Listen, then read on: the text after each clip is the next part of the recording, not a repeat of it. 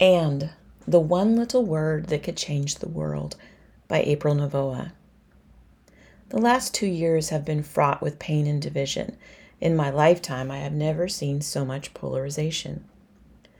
I believe that is largely due to the fact that we currently live in an or world.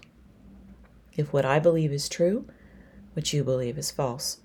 Either you are right or I am right. Right? Wrong. We can both be right about something that seems to contradict the other. Two very different things can be true at the same time. Peanuts are a healthy food for some people. Peanuts are a deadly food for some people.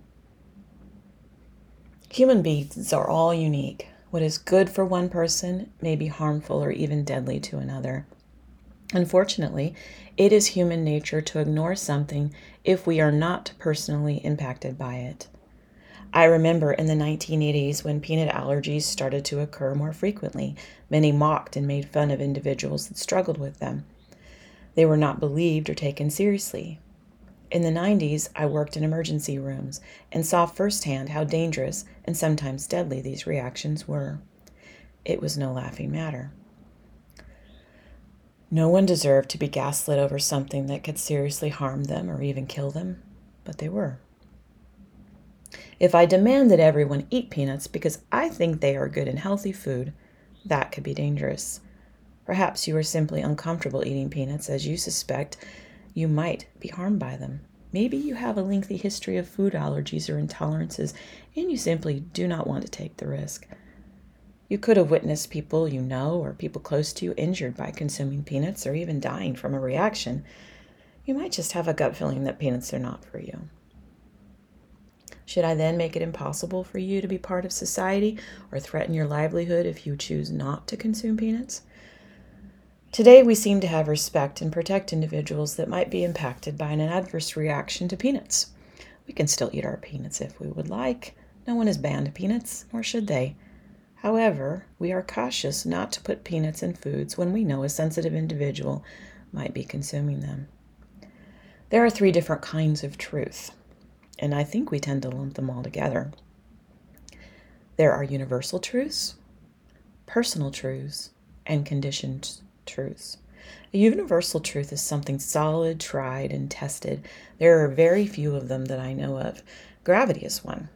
It's something that, so far, cannot be overcome by a mere human without the assistance of some powerful machinery.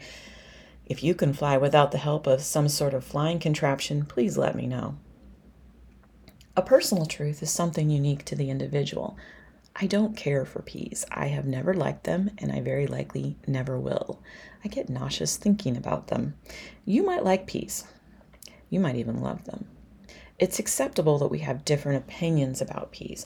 I'm not going to reject you because you enjoy them. Eat all the peas you want. Just don't serve them to me. My personal truth is, I hate peas. Lastly, there are conditioned truths. There are many of them. Conditioned truths comprise most of what we believe. There are things we believe because we have been programmed to accept them by our family, culture, religion, nationality, and the media. The media, at this point in history, is the most impactful, social media especially. The interesting thing about this category of truth is that it evolves with the times. It is wise not to get too attached to them because as new information is introduced, they might change. A good example of a conditioned truth was the assertion of doctors and tobacco companies in the 1930s that smoking was good for pregnant women.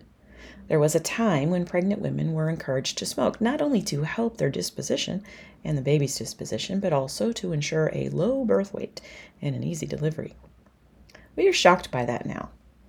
But at the time, it was something that the masses believed. Smoking is calming, and it is dangerous for pregnant women. We have since evolved to understand that smoking isn't really good for anyone, but it was the word "and" that began that conversation about the safety of smoking and helped bring about improvement and positive change. Can you imagine if doctors and tobacco companies still asserted that smoking is healthy for pregnant women, despite the evidence that it's not? The individuals that were responsible for bringing about that change had an "and" conversation. They had to end conversations with both of these industries. They had discussions. Yes, things changed slowly, but they changed. The word "and" starts the conversation, and it's how we evolve and grow. The word "or" stops discussion and ultimately growth and evolution. The word "or" can start a war. And will change the world for the better if we let it. Will you let it?